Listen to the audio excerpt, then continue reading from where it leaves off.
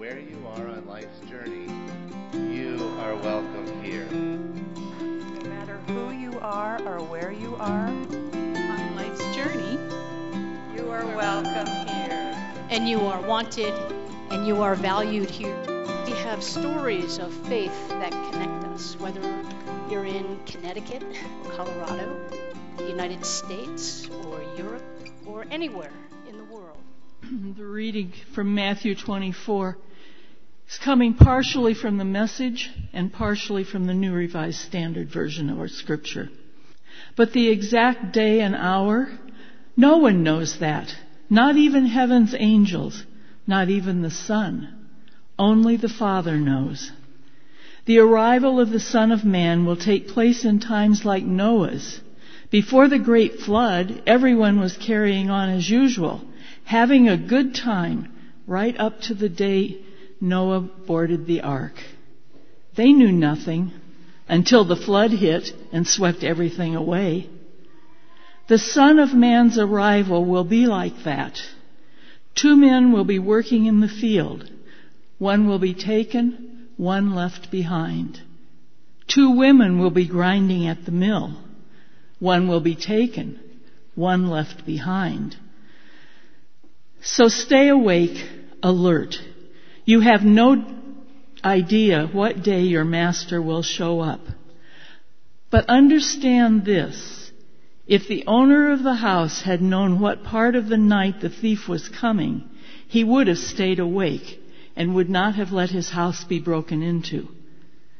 Therefore, you also must be ready, for the Son of Man is coming at an unexpected hour. Not even the angels or Jesus himself knew when this day would come. Uncertainty is a condition of faithfulness. And we're not expected to know everything. And I hope that comes to you as a relief. But we are expected to trust in the future without controlling or knowing the details of what is yet to come. We are asked in a life of faith to trust that the future is a good future. And trusting, I think, can be hard. I'm not sure what decade this happened for me, but I finally realized that trust is something that is earned, not just given freely. And I think we're wise to remember that. And I think even God understands that, because if we look back at what God has already done, and we really take note, we really use our watching and our alertness and our awakeness to notice what God has done, it can help instill confidence in what God will do. I mean, that's why they talked about Noah, right? Noah was mentioned because Noah is the one who God said to Noah, build this ark. Now, whether you take that story literally or not is really not the point. The point is that God is in communication with God's creation. And to be awake and alert and to prepare is to be able to notice and respond to the actions of God that are in our everyday life.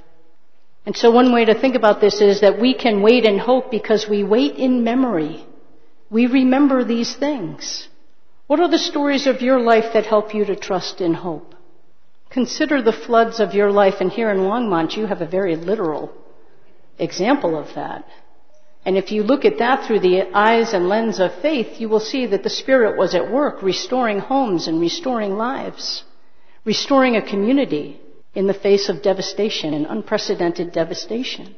If not your life, what are the stories of faith that you turn to reinforce your trust and to underscore your hope in what is to come? Today's passage from Matthew tells us that lives will suddenly and surprisingly be changed. Now, I'm going to go out on a limb here and say that while Scripture points to a sudden and surprising change at some future time, I'm not sure that's what we're being asked to prepare for or keep watch for. There's a lot of sudden changes in Scripture that I really don't think happened in an instant. Consider theories of evolution. Consider how you yourselves have matured over the years, or are being invited still to a new maturity, a new place. Our part seems much more basic than trying to figure out or wait for that day that even the angels of heaven and Jesus don't know. But we can know the how. Scripture also teaches us that we're co-creators with God, right? So we might have a part in this. It's not our sole responsibility, but this is where the relatedness and the partnership comes in. Remember the story of Noah had God giving the directions and Noah following them. So we're invited, I think, to see the glimpses and signs now of our God who abides.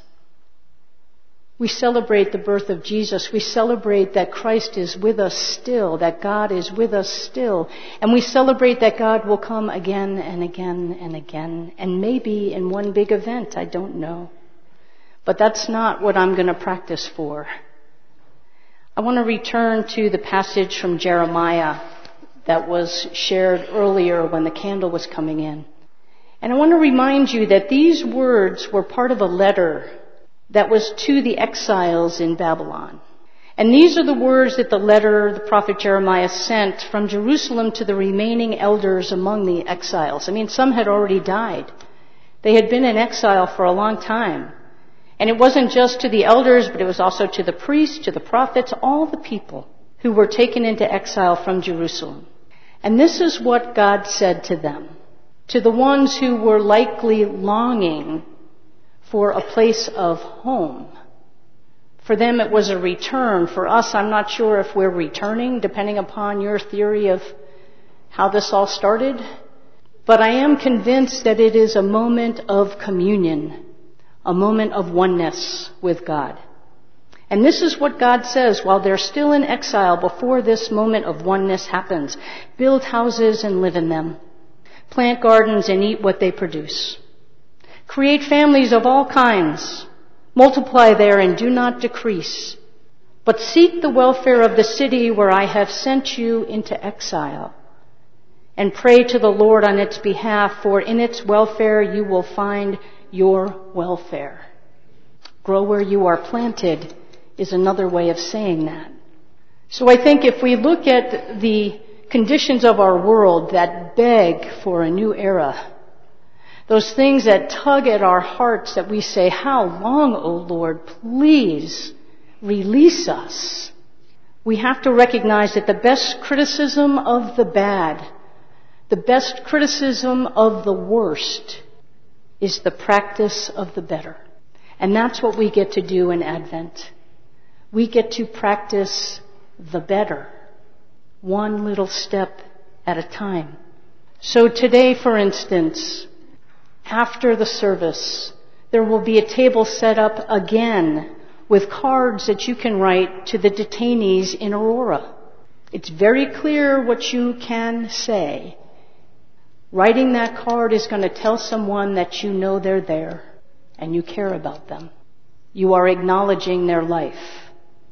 On Tuesday, you might want to come to the Micah Holmes open house and continue the celebration of that new relationship that is still unfolding.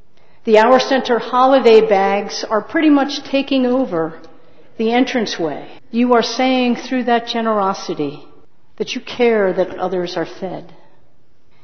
In preparation for volunteering at the Hour Center on Thanksgiving Day, we had a conversation at breakfast that morning.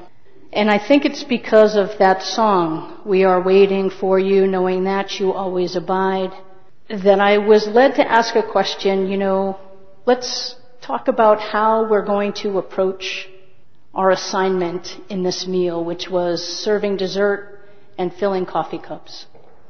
And so what I was led to in that question was a response of walking into the situation, walking up to each and every person with these words in my mind, the bubble cloud above my head or the words coming from my heart, the energy that I bring by saying, I care about you. And I have to tell you that it was so overwhelming that I had to change my sentence. Some of the other things that came up over breakfast was, you are cared about, may peace be with you. And There was some wisdom in a little bit more distance than I care about you. My heart was open so wide that I was led to tears.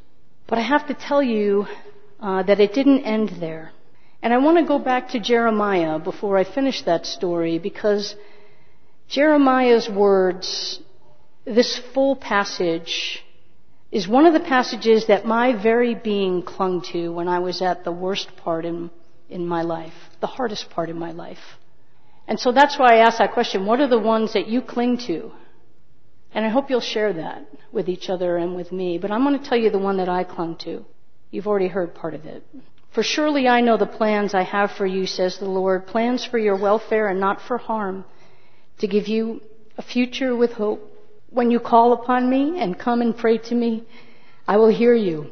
I know you hear my open heart, and I'm okay. When you search for me, you will find me. If you seek me with all your heart, I will let you find me. And so it was on that day, on Thanksgiving, that I saw Christ. I know you're going to think this is a joke, but Christ had on a Broncos hat, which is something considering their season right now. Sort of like saying, I'm still with you, even though it's not going so well. And there weren't many words exchanged. But my God, did I want to keep refilling that cup of coffee. The twinkle in the eyes and the smile with broken teeth drew me to a communion that was a gift, that was truly holy. I'm sure you have those moments yourself. If not, maybe this Advent is your Advent. To seek, to look, to be awake, to ask, to knock, trusting that our God abides, even as we prepare for something else that is to come. Right before this passage, there's a lesson of the fig tree. And it says, this is sort of the answer to when is this going to happen? It's one of the answers. There's about 6 of them. It says, as soon as its branches become tender and put forth leaves, you know that God is near at the very gates. So listen to this a little bit differently. As soon as there is compassion, tender branches, compassion, and leaves are put forth, growth, compassion is seen now as a primary development to growth, emotional and social maturity. You know that God is near at the very gates. Look for the one who is near. Allow your heart to be opened. Allow tenderness to become you.